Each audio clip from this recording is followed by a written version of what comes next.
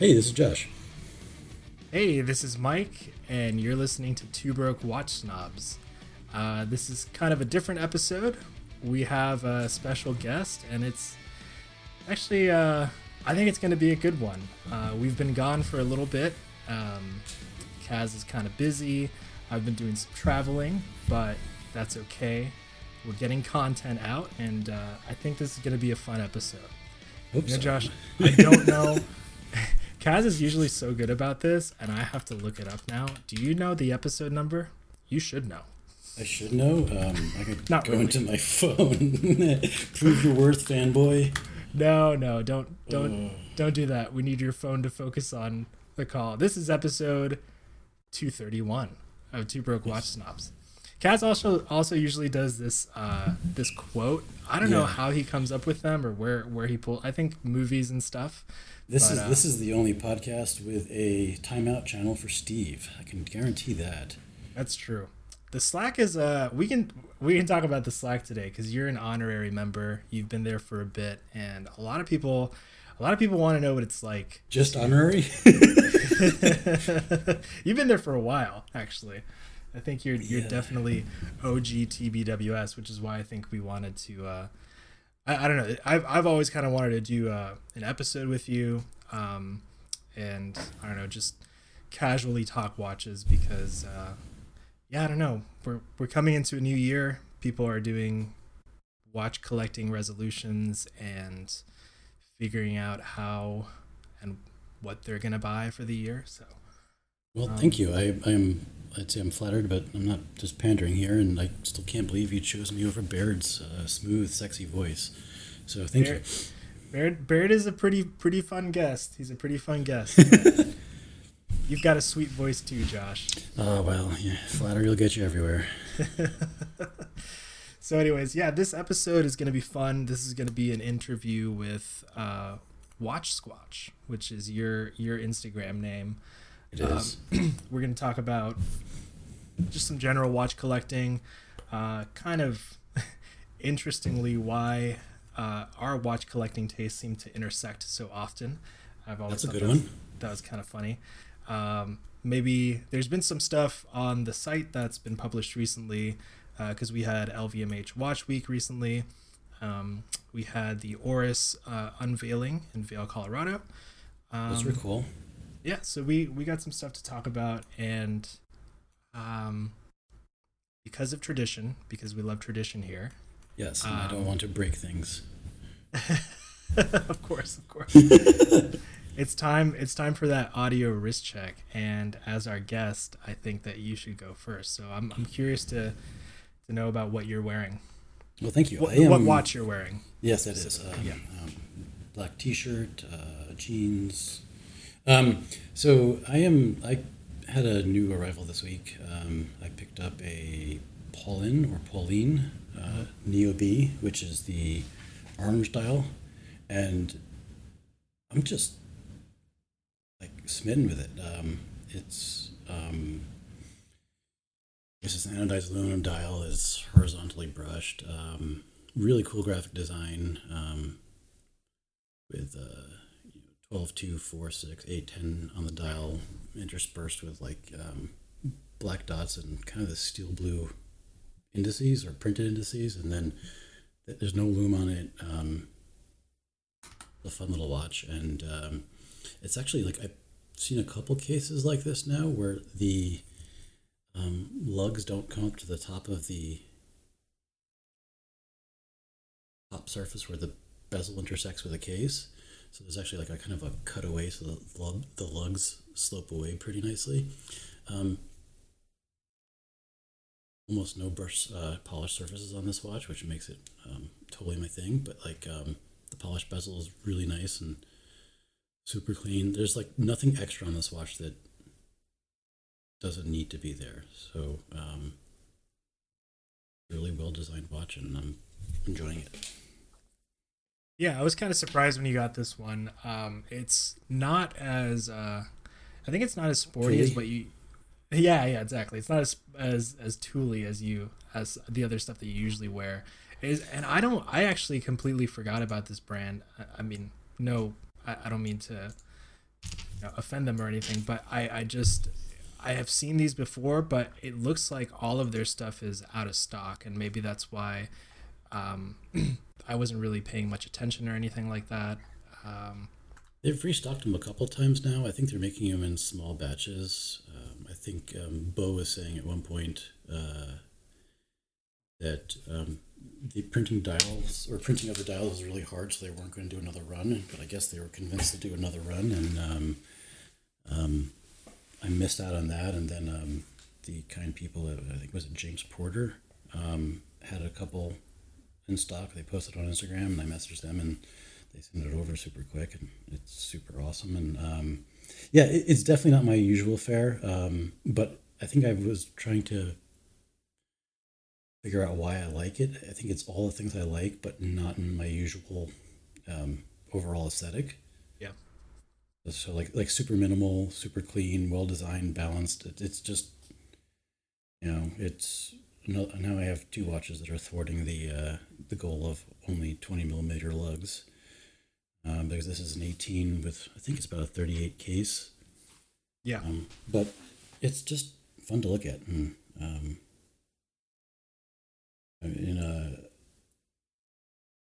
place where like I feel like I don't do anything that warrants a fancy watch, and when I've bought other watches that seem to be dressy, like I always go back to my tool watch or like like the Paradive or something like that, and I've had this on for almost a week now without even like thinking of taking it off. So it's definitely hit a good spot. Do you still have it on the? I think the last shot I saw, you had it on this green nylon strap or something like that, right? Yeah, I think I swapped it out for a gray version of it, and it's funny because the nylon straps came from either the Loris or the was the other really cheap Seiko full lume dial field watch that's like super tiny. I forget what that is, but they came with those, and since the Neobu came with a leather strap, and I'm just always Mr. NATO here, I quickly took that off and found some nylon straps that I hadn't thrown away yet. They were 18s, and they happened to look really good on it. That's awesome. Yeah. So it looks like they make the Neo A, the Neo B, and is it the Neo? See? Yeah, Neo C. Oh, and they have a lot of other stuff. They have these commuters too. Yeah, it's really nice work, and I think the woman that runs this business, her husband is the Anordain guy, or I could be just completely mixing that up. But I know the two companies are related in some way, or maybe I'm just making stuff up. But It looks like there was an Anordain collaboration on the website. I can see that. I feel like I've heard that somewhere too. but yeah, so what do you got on, Mike? So today I got I have the IWC Spitfire chronograph that I picked up. I picked up October of last year. It was a nice, a surprise authorization by my wife to to kind of Yeah. let me pick this up when we were on a trip down in Arizona, and I I like the fact that I don't have to care about IWCs anymore. Recently, I've spent way too much time talking about IWC pilot watches and being really dumb and trying on the big pilot and trying to fool myself that it would somehow work for a 5'7" guy. But this the chronograph, I think this one came out in 2019, which was cool because 2018, the year before, was when Panerai refreshed their entry level watches. They swapped out the Unitus movements, they put in-house stuff, and then in 2019, this watch was unveiled with the new entire Spitfire collection, and then IWC kind of followed suit. They refreshed this whole entry point of watches with in-house movements, and they shrunk the cases. So you have this chronograph. You had the Spitfire Automatic, which is a sweet little time-only thing. It's got this kind of these Mark 11 vibes to it, but kind of in a smaller case than what you get with the Mark 18, which is another really cool watch. And what's fun about the chronograph is that I don't know, when you spend time with an IWC chrono and you interact with it and see how nice the movement operates, you start to realize that IWC is really, they kill it with their chronos. And it's nice because that desire for a ridiculous big pilot just melted away after after a week of just having this. I love the 41 millimeter case size. It's really, it's almost, it almost helps out with the thickness because I know it's a thick watch. I think maybe 14 mil or so, but it's, I don't know, because it's so small in diameter, that thickness is charming in some way. If it was 43 like the regular pilot chronographs, I think the thickness maybe would get to me, but this thing is cool, and I just have it on that olive green canvas strap, which is just so perfect. I don't know, I love it. Yeah, it's a great looking watch. Yeah, I might actually. I'm there's somebody else in our circle that really seems to like this watch, that does really good review videos, and I'm wondering if you'd like to spend some time with it, because that guy. No, definitely don't give it to him.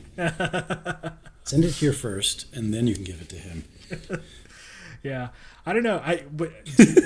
Does this seem like an IWC that you would go for? Because I can't tell if you were ever really into the brand or anything like that.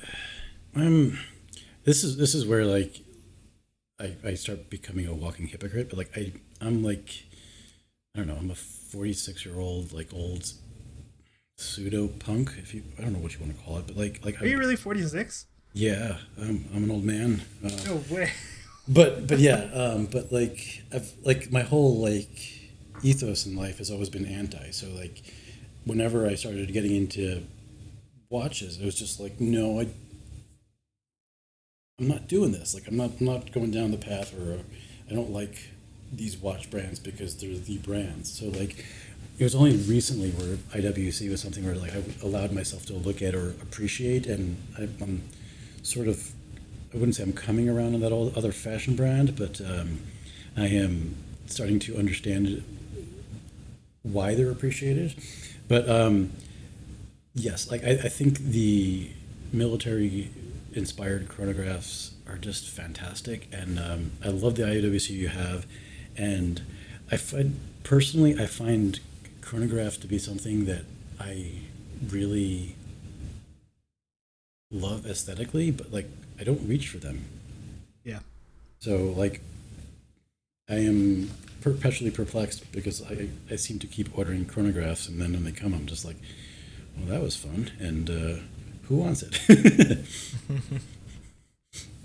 By the way, going back to the Neo, the Neo B. So the Neo is actually the collaboration with Anardane. Oh, okay. It was staring at me right in the face here on the site, so I just wanted to clarify that. Oh, nice. All right.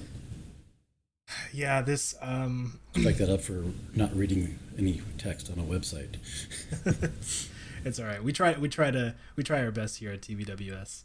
Yeah, don't you guys have a website? We do have a website. I actually, man, I want to publish on that thing way more than we usually do. It's so hard.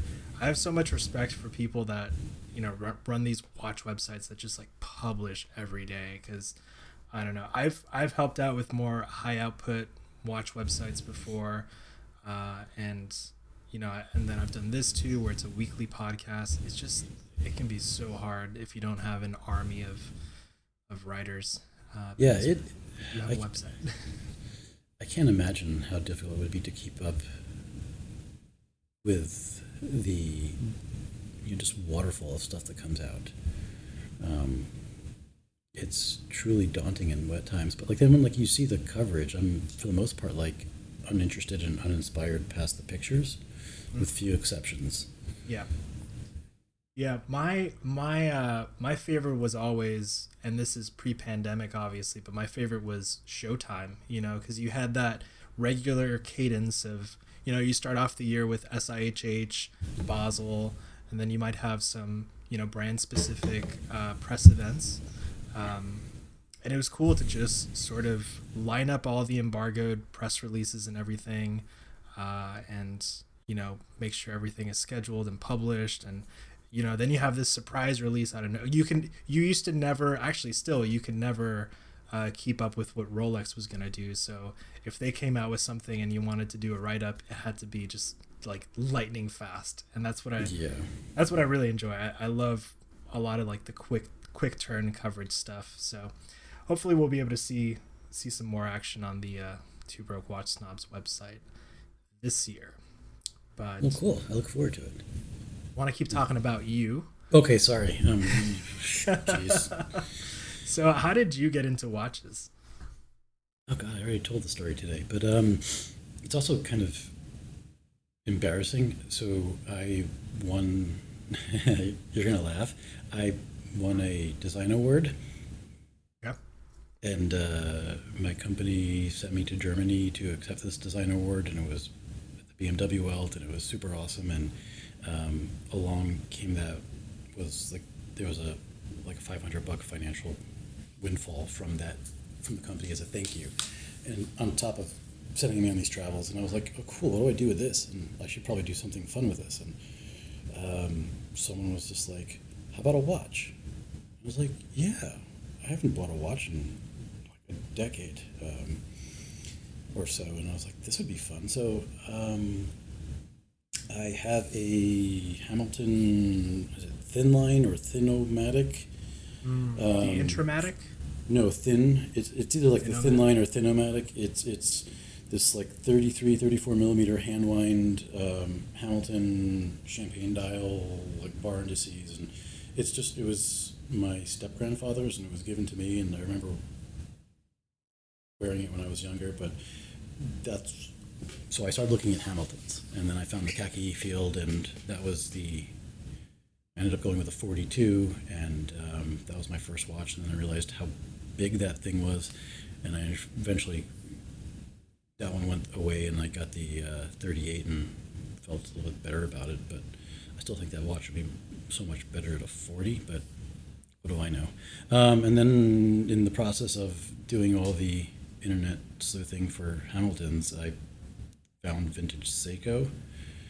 And then like Retro Watch Guy and Watch Steez, and from there just snowballed, and I'm now just a watch buying degenerate like you. It gets really bad. And It does. I almost, we used to do a disclaimer of, for the foul language on this podcast back in Yes. the early days when I just sound like a broken man. I feel like the disclaimer that we should do would be for the Slack, because we really are just really bad enablers, just always pushing each other to collect and make some kind of purchase. I'm keeping my eye on the sales channel now for what. Yeah. But yeah, Yeah, the pull is there. It's I don't want it. I don't like it. I shudder to think about like the materialism attached to this hobby, but like yeah, it's fun for me because there's something like I am not like a movement snob so much, other than like I prefer to be automatic because there's this like symbiotic relationship with you and this machine strapped to your wrist, and kind of that part of it gets me excited. Like mechanical wines are cool, but like especially when you can have an exhibition case back and watch it all. But it really just the automatic movements just excite me in a way that just make me happy. It's completely silly, and I know I only need one. But yeah, obviously I don't. So I'm here with you. So let's back up for a moment. You said that you won a design award. Which award is that? Oh gosh, do I really have to go into this? I won an IF Gold. What is that? An IF Gold. IF Gold. Okay. It's kind of it's an international design award. It's the gold mark is the 10% or the best of the best, or how they acknowledge that. So I won it for something I designed, and my company is or was very very much an enthusiastic collector of these awards, so everyone was motivated to do so. And this design, or I guess the focus of what you were doing, um, is that more specific to product design itself? Is it more of a focus on the user experience? And does that in any way translate with, how you scrutinize watches? It was definitely heavy on the product development side. I designed medical products in. Um, just leave it at that. A lot of focus on wearables and diagnostic equipment. So I'm very much into trying to make people's lives better and less stigmatizing with their conditions. So, but yeah, with a whole focus on trying to take the medical wearable industry away from like these hard, scary plastic, stigmatizing things that they were strapping to their bodies, Yeah. and replace as much as you can with silicones and TPUs and fabrics and everything you can do to kind of make it less scary. And it was a lot of fun. I really enjoyed doing it, and now I'm doing something else. That's cool because I've heard you talk about design stuff before, but I guess I never really, you know, pried and figured out what you were doing exactly. I just remember one day, maybe I remember one day last year, I posted about a wearable that I was involved in at work, and kind of like the pre-production process, specifically on the user experience side. And it was a watch. It was a Yeah, kid's smartwatch, and you kind of just you I, wrote I this got dissertation. it. Yeah, You were like, I you know, jumped in. you jumped, but it was really cool because I wasn't really calling the shots or anything, but some of those questions that you did pose, made for some great conversation, which Oh, I cool. brought to the team. And not with that project anymore, but that project, that product Hmm. is in market, so we'll see how it goes. But the hardware side was just, there was close to zero focus on the hardware side. It's That's just, unfortunate, but it's kind of just generic crap that you can buy and put your software on. We well, won't that's we the. won't say the company because I'm still No, I there. get it. Yeah, no, I get it. It's tough because it seems like one either you have a company focused on the product or the user interface or some aspect of things, and not but not the whole package. And it's one of the reasons I think Yeah, design is much maligned and much in need because like you can focus on some aspect of it, but unless you kind of get the whole user experience figured out and hmm the whole thing's right, you're going to be disappointed, and yeah, it's not going to be something you love. And I think like for me like one of the like the most amazing moments is like I think was it Steve Ballmer in like he's at CES, he's being interviewed about the Zune that just dropped, and he gets asked about the iPhone, and he just like starts laughing because it doesn't have a keyboard, it doesn't have any of the enterprise solutions, and he's just completely straight out mocking it. yeah, Love him or hate him, like Apple is really good at kind of seeing unmet needs and understanding how to get there even yeah, before people know they want them and need them. So like, yeah, it's easy to shit on them when their stuff breaks or it's not 100%, but like they do think about their user experience and ecosystem a lot more or businesses do. So it's impressive from that aspect. oh, definitely, I would say so. Um, let's see. So you got the Hamilton. That's kind of like, I would say the khaki field is a watch that a lot of us look at as we're getting into the hobby and trying to figure out what to buy first. I mean, you can go. I feel like a lot of these websites will say get a an automatic diver or a field watch, maybe some kind of pilot. I remember those Maritac pilot watches were really popular for an entry recommendation. Where did you go after that? Or like I guess what was the first watch where where you thought to yourself, man, I'm hitting a new bracket, or I'm I'm I'm kind of creeping outside of my comfort zone, maybe even in terms of spending. Oh God, that was it was so I had like what was it? I had a Citizen EcoDrive Chandler or chronograph for like a decade or so before I had the Hamilton. So it was like all of a sudden, but prior to living here in Pittsburgh, I lived in Waltham, Massachusetts, which was always named Watch City. And then in my um, my googling, I found out more about Waltham and Waltham watches, and they had this 70s 80s like skin diver ish with the dive watch with kind of that vintage styled bezel with the T-shaped profile and like the knurled teeth and the markers on this watch had like almost like grooves of a record, and I just saw that and I was like, I need to find one, and that was my descent down into vintage, which went really crazy on Seiko for a while. And then it got too expensive to play with a vintage Seiko and way too difficult to get them serviced and fixed up. And then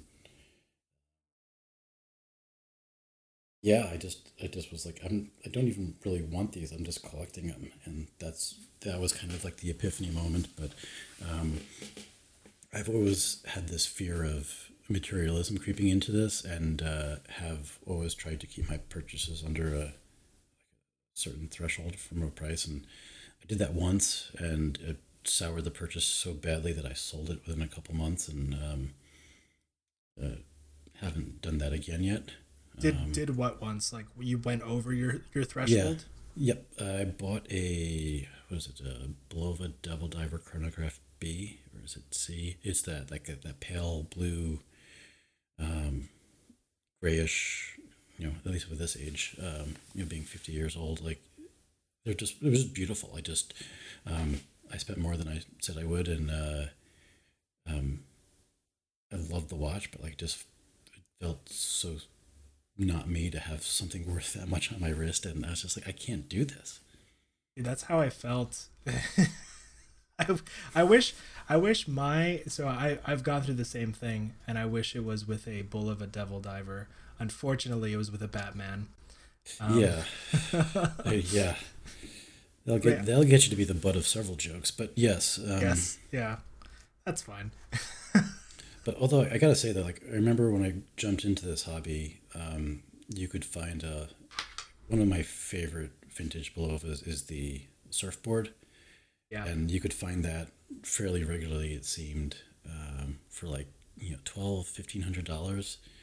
Now they're like significantly upward of that, and I don't know. I bought the reissue a couple months back, and I kind of like it. I wear it more than the other chronographs, but it just um, I don't know. I don't feel connected to it, and I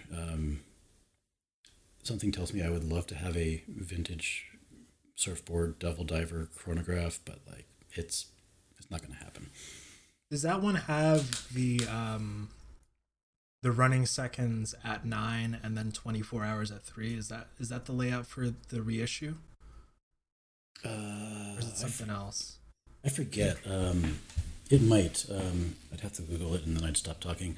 But it's a really nicely done. I wish because they made the limited edition, which was with the automatic movement, like the right colors. But I picked up one of the quartz ones, which has the dial and hands are like blue and orange, but the bezel on the original was red and blue, making for quite the colorful watch. But the quartz versions were blue and orange bezels, or it's a or like they would make the surfboard shape black and then do a Coke bezel, and it's just like just give me a quartz version that kind of gets me close. And so I bought this guy out from some guy on Reddit, and he's had the Pepsi colored bezel as part of the sale, and I was like, oh, cool, I got this right. No, like I've taken it to three watch shops now, and I couldn't get the bezel off. No one there can get the bezel off. And they're like, you have to send it to Belova. And I'm like, that's not going to happen because they're not going to want to do that for me. So I am now at the point of, do I take a pair of pliers to the original bezel and see if I can, cut it in half, and then see if I can press on the other bezel and risk ruining the watch, or do I just accept it or part ways or whatever? So that was a long roundabout, but yes. We'll see. Oh boy. So do you I've been meaning to ask you also, do you still have that let's see. Maybe it was a while ago. Do you still have that? I was gonna ask about the Sangin Instruments, that GMT. Do you remember that one? Oh yeah, I had that for a couple days. Really? Yeah, it was one of those where I just it seemed to be like a spot on perfect watch. It's just like, I don't know, maybe I was in a bad time or a bad headspace, but I opened it up, I put it on, and I was like, cool, it's a watch.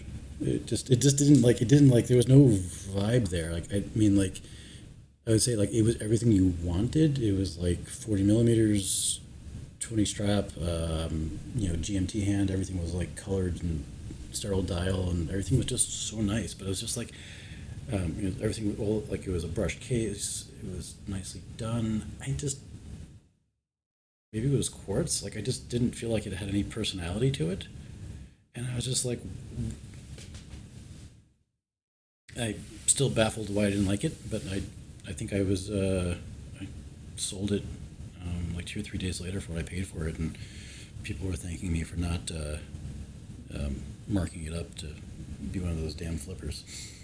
Yeah, that's a brand I can barely put my finger on that that brand specifically, because their stuff is always sold out on the site, and it's weird that that company also intersects with some of the gun guy tactical stuff. I think you even see some gun influencers, Yeah. military gear influencers wearing them and stuff. And I don't know if they just do very limited stuff or if it just sells really, really quickly. I think that the designs look cool. That it's funny when I saw you pick that one up, because I must have been looking at their catalog around the same time, and when I saw you post it, I was like, oh, okay, that's the one that I would have gotten. Yeah, it was a really cool one. I kind of almost wish I had been less excited to flip it and move it on, because I probably still could have sold it, but I was so I figured you or Jason, that guy with a video channel, would probably have appreciated these, and I was just sometimes I get impulsive and had to move it. But yeah, it's a really cool one. Actually, I just bought another watch of one of those similar military brands, and I'm kind of excited to check it out. It kind of falls in that was it Elliott Brown Sangin area. Yeah.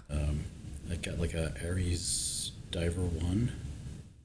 Oh yeah, they're actually out here. I think that brand is out in Seattle. I think they are, and they have a gnarly looking watch, and the one I ended up picking up is just a DLC and black bezel, and it just kind of looks really mean and gnarly. And I think you can send it back to them and get it modified if you want, but they do this anodized red crown, and I have the same fascination with that CWC torpedo timer. Just that red crown just it kind of gives me the something. The something. Yeah. Well, if I was in my living room, I'd say it gives me the sweaty thighs, but I'm not there right now. Yeah, I see the red crown. It looks like they do that for the GMT, which is a crazy looking GMT. Sold out, of course. And is the one that you got, is that quartz as well, or no? Yes. It's let's see, I think it's the Diver 1. Yeah. Yeah, that GMT is gnarly. Let's see, which one did I get? I got the Diver One mission timer. I think so. I love that crown at 10 o'clock. Yeah, it's a fun one, and yeah, it's just it looks like the case is DLC'd or some sort of a gunmetal treatment, and then the bezel looks like a slightly different black, and the red sweep, and it looks like in some pictures their lume's pretty crazy too. So it's I don't know. I'm excited to check it out. What kind of let's see. So well, one more thing. Yeah. We were talking about materialism, creeping into watch collecting and trying to avoid excess and all that. So it'll be January 31st when this comes out. How many watch purchases are you in so far? 2022? This year? Yeah. Um, Fuck, you really gonna do that to me? Hey, no one's gonna fail harder than me, so it's just a matter of time. Let's Even if you're beating me now, it's I bought three, four. 4. It's not so bad. I've been good since September. That's true. That's not so bad. Yeah, but also like I mean, I'm gonna push back here and be like, in the last couple of years, I think I've sold close to 80 or so. So like, You say 80? Yeah, I kind of have a problem. Whoa. Yeah, like there were at least like a lot of like flips. Like this is not it move, but like there was close to like probably 40, 50 Seiko that went with some other vintage watches out the door. Man. Yeah, I had a full on obsession with the 6117 GMTs. Are those the ones that are like they call them the world timers or something? Yeah, there's the world timer and there's a navigator timer, and it's yeah, actually I still have one left, and that was the one I was wearing the day my son was born. So that one's gonna stay with me. But I don't know. I started. No one's heard this one before, but like I started associating like some sort of significance to these watches, but they were just like I don't want to wear them. Yeah. So it's just like they gotta go. Yeah. There is so then you pulled away from vintage, but you still have that 6309, right? Or 6306. You still I sold all of those. I Oh, probably shouldn't have. I got rid of all my vintage turtles. I got rid of my vintage tuna. I scorched the earth. Like literally, I have all the watches I said I never sell. Like I think my vintage collection. I think it's three. I have that Waltham. I have the Navigator timer. I have this orange and black bezeled Elgin skin diver, which is like it's such a sweet watch. It's just it's got these big coffin markers that with crusty old loom, and the thing like comes alive under a UV light with that like orange big light bezel. And then actually, like I have my step grandfather's Hamilton, and then I have my first watch which was a Bradley hand wound, bought at Disney. Grandmother. So recently had a Gordon at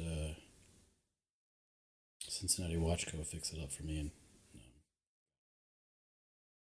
That's so funny. One of my first watch memories was a watch that I bought with my grandmother. yeah, it was. I remember like I have very few memories of Disney or like just like blips, but like I remember getting the watch and it being awesome, and then like a month later, like knocking the crown off on something, and he got it fixed, and then I cracked the crystal and knocked the crown off again, and never got fixed again, and that's where it sat in a drawer for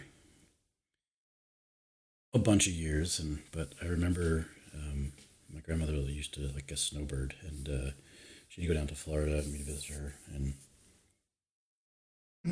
vision of an enormous shark hanging from like a pole somewhere, dripping blood, and being completely freaked out as a 5 year old. Sounds like Florida. Yep. Yes, it does.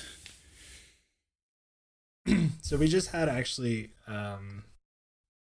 I can't keep track of the shows anymore. I know LVMH Watch Week was a thing. Mm-hmm. I went to the Oris thing recently. I'm trying to keep up more with the new cadence of watch releases in an industry where we no longer really have shows. Like Basel's super dead. I think SIHH officially turned into Watches and Wonders. Uh, anything out of that recent wave catching your eye or anything? Because I don't know what to think about a lot of these new releases. Um, when I do find myself keeping up with them. I'm probably the wrong person to to ask about these kinds of things because like I don't know like I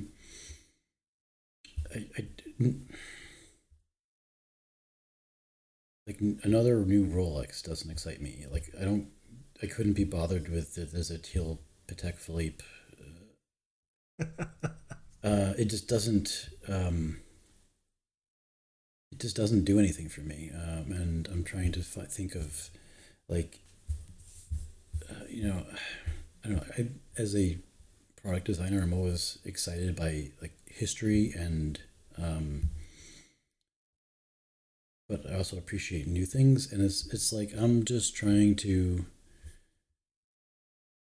I don't know like I really like the Zenith stuff they're doing or stuff that Zenith is doing. Um, Same. but I'm This not sure. this is I'm what not I was sure. trying to get out of you. This is what I was trying to get out of you because I'm like, I like the Zenith. I wonder if he likes the Zenith. Yeah, like I mean, was it HYT watches are pretty sweet. I don't think that was an LVMH release. I just love the fact that they're using fluid to tell time. Mhm. Let me see what else. I like the Tag Aqua Racer, but like it's too dressy of a watch for me. Yeah. Um, Same thing with like the a lot of the stuff. I mean, like I think if I had an unlimited budget, like the Resonance would be something I would geek out over. I don't know if I would like it long term, but like, man, that's a cool piece of design, both from like a technological and a visibility, readability, usability standpoint. I feel like we need more oil filled watches. Yes, like things like that are just so much fun, and it's um, And I don't I know. don't know. I don't know if it has something to do with the difficulty of manufacturing or maybe just maintaining them. But Zinn used to have a lot of those oil filled watches, and I think they have fewer of them in the catalog these days. And I think always the oil filled ones were quartz, which makes them even cooler to me. Yeah, But I would love to see people mess with just these oil filled um, dial displays and all that. definitely. Like it's just so neat. I think the untapped market in watches would be like something along the line. I think we saw it a couple, maybe not. I'll take that. I retract completely. I think was it Oris did it, and so did Bill and Ross, but like really simple, aesthetically designed skeletonized watches. Just if you're gonna show us a watch skeleton, it doesn't have to be like this big floral crazy thing. It could be simple and straightforward and still kind of lovely. Um, Yeah, that's part of the reason I like those new well, they're not new anymore, but the Defy series from Zenith, yes. they have the crazy chronographs and all that stuff, which I enjoy as well. But I like the smaller time only one. It's Mm. skeletonized and it just comes on a rubber strap, and that you can they lose a lot of value used. So that one looks kind of cool. I would go for a skeleton like that. Yeah, I'm now looking through a website. Yeah, that one is so nice with that the kind of that blue like 5 pointed star. It's just like I don't even know if it's titanium, but like something like that with like titanium and would be kind of ridiculous. Although like I'm on another watch blog right now trying to find LVMH stuff, and there's this Hermes Slim. I'm not even gonna pronounce that right. Squilette Loon watch. We don't try. Yeah, I know, but like it's like kind of moon phase skeletonized and like kind of just a um, you know looks like at least a two piece case where the back is reading any of the text here. Find it. I can just slide you the link. Oh, I see it. I see this one. I mean, it's still feels kind of fancy, but like it's sort of clean and some interesting stuff going on. I would like to see. Maybe it wouldn't work, but after seeing the watches and those cases and stuff in person, I do have a little bit more of an appreciation for those big crown pointer dates that Oris does. Yes. I used to really not just like them at all, but I guess it was a situation where I had to handle one in person, so I might have been too judgy before seeing it in person. Um, Being in a fancy Veil lunch probably helped too, but but I don't know. Imagine something like that skeletonized. I don't know. I guess you would have to. You wouldn't be able to skeletonize the date track, but you could be able to do something cool with the dial itself. Because at 38 millimeters, specifically the one in steel that they showed, that thing was cool. I just wish it was on a bracelet. Yeah. I like trying to figure out why it bothers me, but like the rose or the cathedral hands are just like Mm.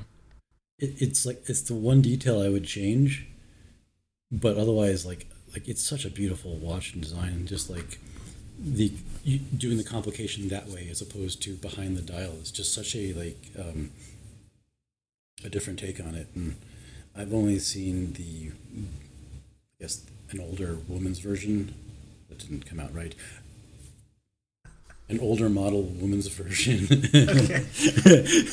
um, in person, so that's the only context I have, and like it was just phenomenal. Like I just looking at this thing from a screen, I'm just like, yeah, that's enough to keep me from engaging. But I'm sure if I saw one in person and or had either that new was a gray fume dial or the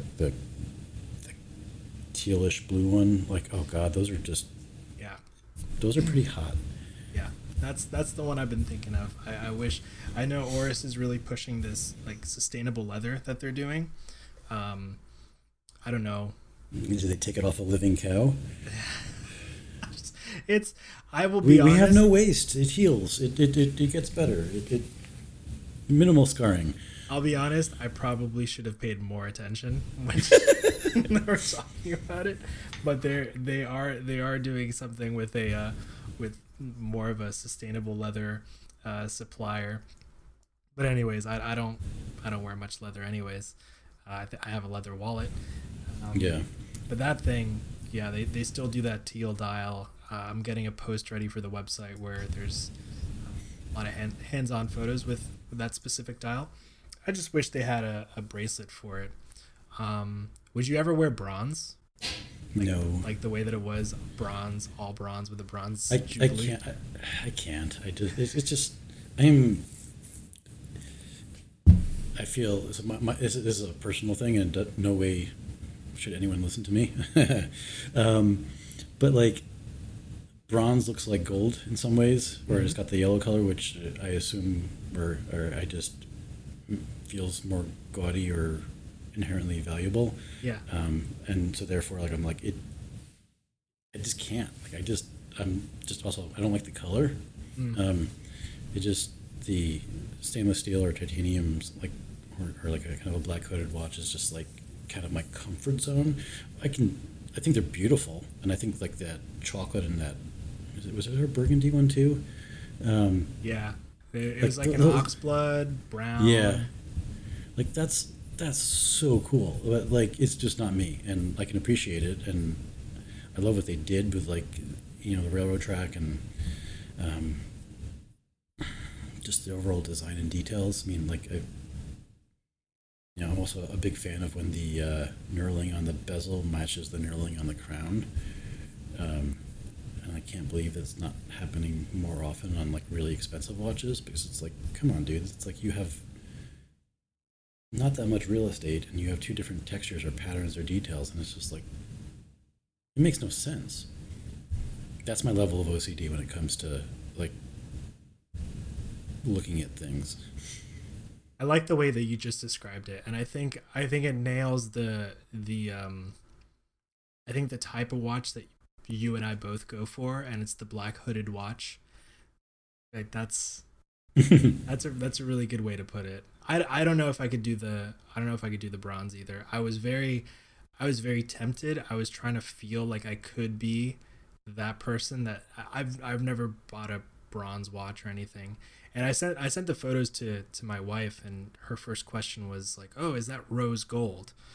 Yeah. So yeah, it does a good job of looking gaudy and stuff until it starts to patina, in which case I don't know, man. I see people post photos of these, like it just looks like cases covered in barnacles after a Yeah. while, and when bronze starts to patina. I don't know if I can get behind that, but the watch was super cool. I would still just go for the steel one. I don't know. They've made a lot of those, and maybe they do have a 38 millimeter in steel with a bracelet. That might be. I don't know. I gotta. I have to try to be careful with purchases this year too. Yeah. As I plan to maybe make one soon. Excellent. Well, I look forward to seeing you. Fail. Uh, well, not fail. I didn't see it as a failure. It's more like it's just like it's really hard once you kind of like get into this to be able to be like, I'm not going to do it, or I'm trying to figure out how to adopt like a one in one out Yeah. approach, um, and curious to see what my current incomings do to that approach. But like I refuse to get a bigger wash box, or refuse to like because I was noticing when I was watches were spilling out of it, like it just like not being able to make up my mind caused anxiety, and I was like, no, this is not fun. And but yeah, like going back to the Oris, I would definitely do this deal. I probably would do the Fume Gray because like the exception of the Neo B I'm wearing, like just I haven't done very well with brightly colored dials, and I would first thing I would do is put it on a fucking NATO. That actually would look kind of cool, I think. Kind of like a kind of a green canvas strap would be pretty killer. You do have quite the selection of straps. I feel like we could have done a whole episode on straps because Yeah, you have a pretty I have nice problems. selection. You Problems. got, You can be honest. Problems. no, I see so because I see straps on your page that I just don't see anywhere else, and I'm just like, oh, I need that. I definitely need that.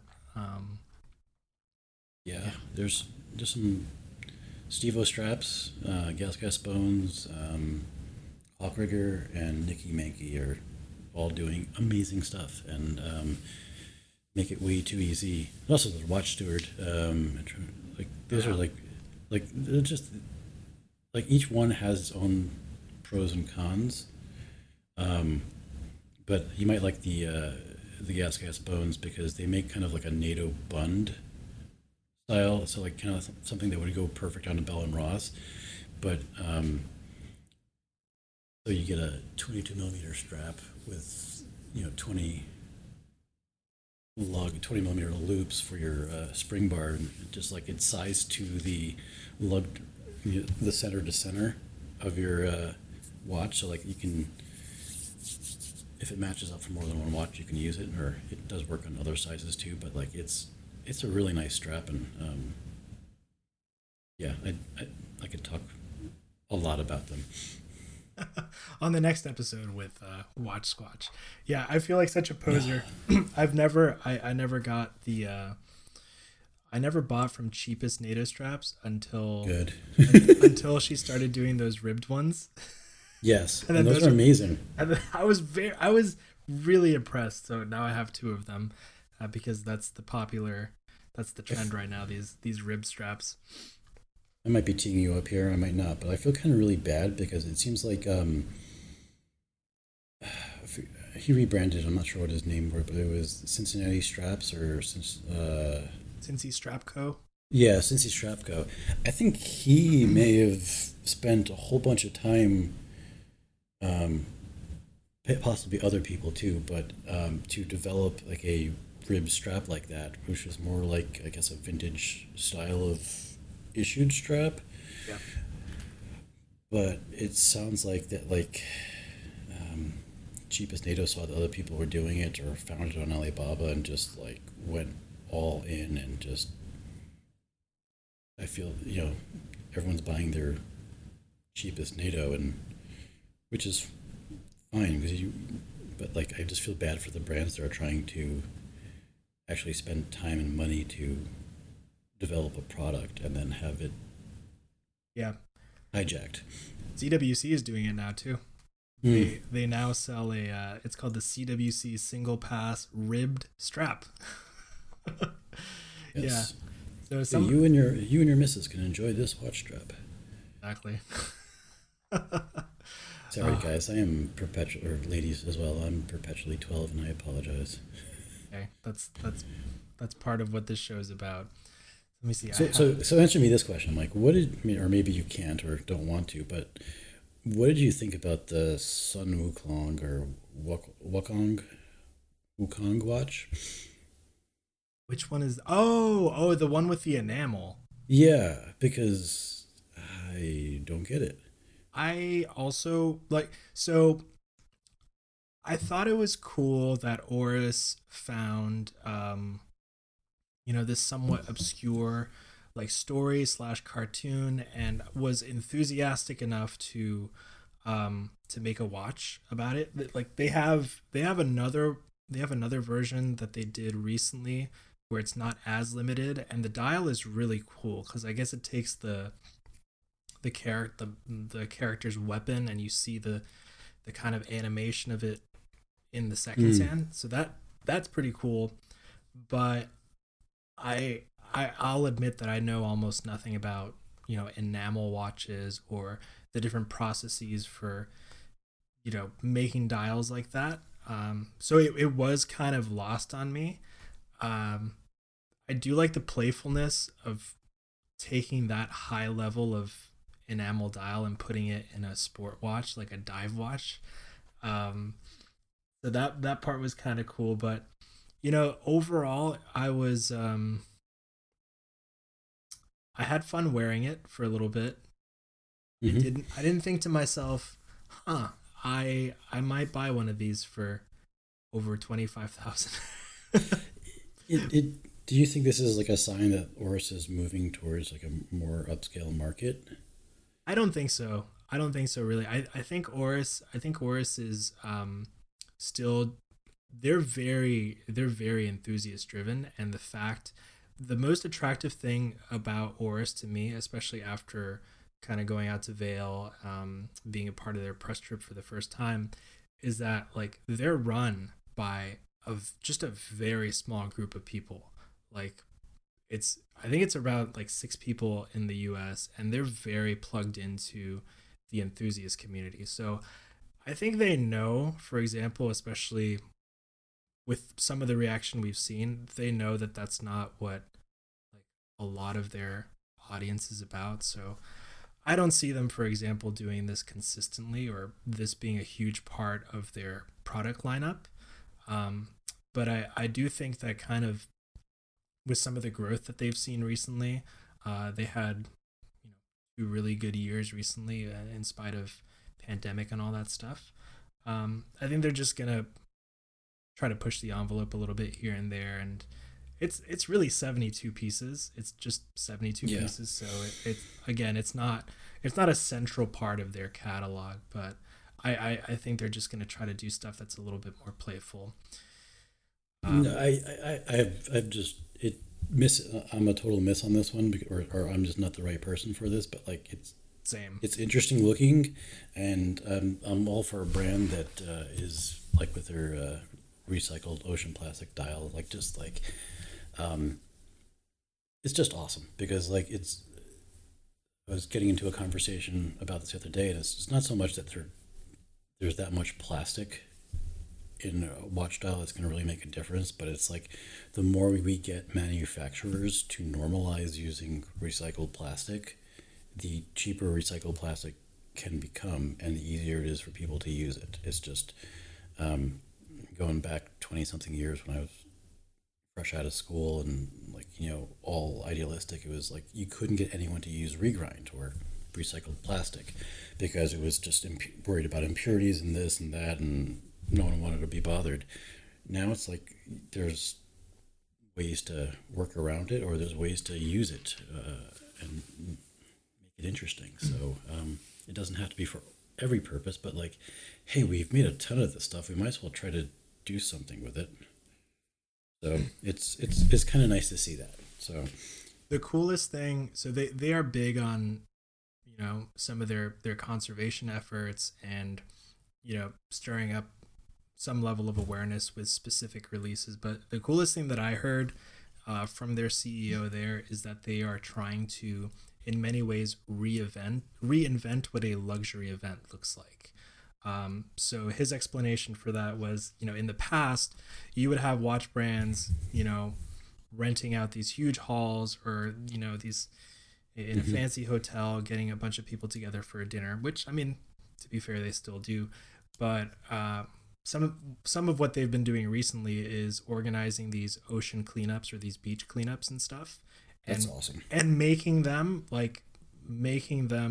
new luxury or sustainable luxury, if you want to call it, like just reinventing the idea of what a person could look like interacting with a luxury brand. So it's not necessarily going out to a fancy dinner.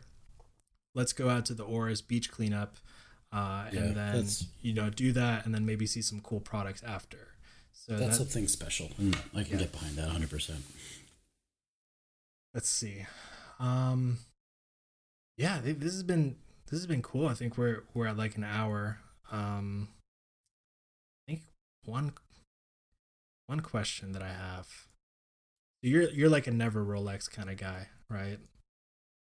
Yeah. Well, sure. You could say that. I've evolved into a never Rolex guy. I mean, like I feel like the vintage Rolex. There's some charm to them. I mean, it being that is the classic. I mean, the subdial is the subdial. I mean, it's just like it's hard to simplify or distill down further than that. So it's hard to despise some of it, or like poop on it, for lack of a better term. But like it's like, I don't want anything to do with a brand, even though like a Polar Explorer would be pretty damn cool, or a vintage sub would be kind of fun to wear. But like it just I'm just guessing I wouldn't feel comfortable wearing one, knowing how much it would be worth. Yeah, and Rolex will never go back to that kind of old school style. So is there a grail? I don't know if there's a grail, because I think I was joking with Jason a while back. It's just like there's no grail. There's just the next watch, or it's just like, I don't know. Like I might characterize myself as a serial watch trier as opposed to a collector, because I'm not sure I want to have a collection of these things. I down to something like 12 watches or something, which is probably 11 too many that I wear on a regular basis. But like, it's fun, it's enjoyable, it's, I don't know, like, I mean, honestly, I'm probably I probably shouldn't say this because I don't want any more jerks to join the Slack, because it's a special place. But thank you for making the Slack, because it's just it's been a really fun place to come in, hang out, and just like have this connection to people who share the love of discourse over minutia or sheer nothingness for hours and hours. And I think you've created a place where a bunch of us have made some really good friendships, and it's really cool. So thank you. Yeah, you're welcome. I really enjoy the Slack as well. I'm just there every day. It's one of the first things I check in the morning, and even before bed at night. It's an interesting place. I want to expand on the on just the idea of community, and I don't know, at some point, probably create something a little more sustainable than a Slack channel. I was talking to some guys about a forum, but definitely keeping this, I guess, this semi-isolated, more exclusive area where y'all can interact and stuff. And it definitely turned into something that I did not think it would. I actually, I can't remember how this, I know I started it, but I can't remember how it started, if that makes sense. So if you look through the member list, there's another Mike. It's just like a purple avatar. Is that you? Well, it says workspace owner. And so that's the God account. That's like the admin account for the whole thing. But that's not the one that I'm logged into. And I don't know what that is. I don't know what email I used. I don't know. So it's almost like this, self-sustaining sentient thing. It just appeared. Well, thanks to Alex and some coding on my part, we kind of came alive for a bit. Oh, what's that? It was like I was like behind the scenes, like goading Alex into like adding all these like auto messages into Slack. Oh, I remember that. Yes. Yeah, we gotta. It's gonna be fun to watch it grow in the future, and I mean, thank you for the support. It definitely helps. For the first time after seeing how things went last year, I was telling some folks that for the first time, because of like the Slack and all that stuff, we'll finally be able to invest in like writers, for example, so that we can get maybe more of a fresh take on news, maybe hopefully more reviews and things like that. So it all helps. Yeah, whatever you're paying Damon, double it. He's okay. Just funny. Yes. We'll close out. Read the Balance Cock Bugle. Oh, yes. I actually included one of my wrist shots on his recent that was the first Balance Cock Bugle piece that I published, and I was just like, man, do we need to start adding a disclaimer to the posts themselves? Because yes. I can definitely see Panerai stumbling on that post and being like, what the hell is going on here? Like, yes, it's satire, guys. Yeah. I don't know. I'm not going to add a disclaimer. That's good. It's fun. It's just, yeah. What was the Rolex post that got people on the Rolex forums? That was so good. That was so good. I forgot about that one. That one was, oh God. I kind of wish it went more viral, but whatever. We'll get there. Or you'll get there. Damon will get there.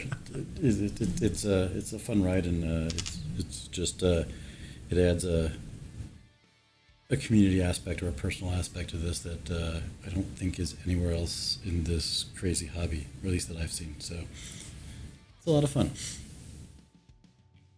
Well, I think we can close out, man. I think it was a fun episode. I got to know you more as a collector. Likewise. And your journey and stuff. Maybe next time I can interview you. Yes. Yeah, that'd be. I've never done an interview. Kaz is invited on interviews. I'm not. So maybe someday someone can interview me. I would be my honor. We'll figure something out. All right, man. Yeah, so Josh, Watch Squatch, thanks so much for coming on. The floor is yours to say goodbye, and then I'll close it out and get going. All right, thank you, Mike. Thank you, Kaz, and good week.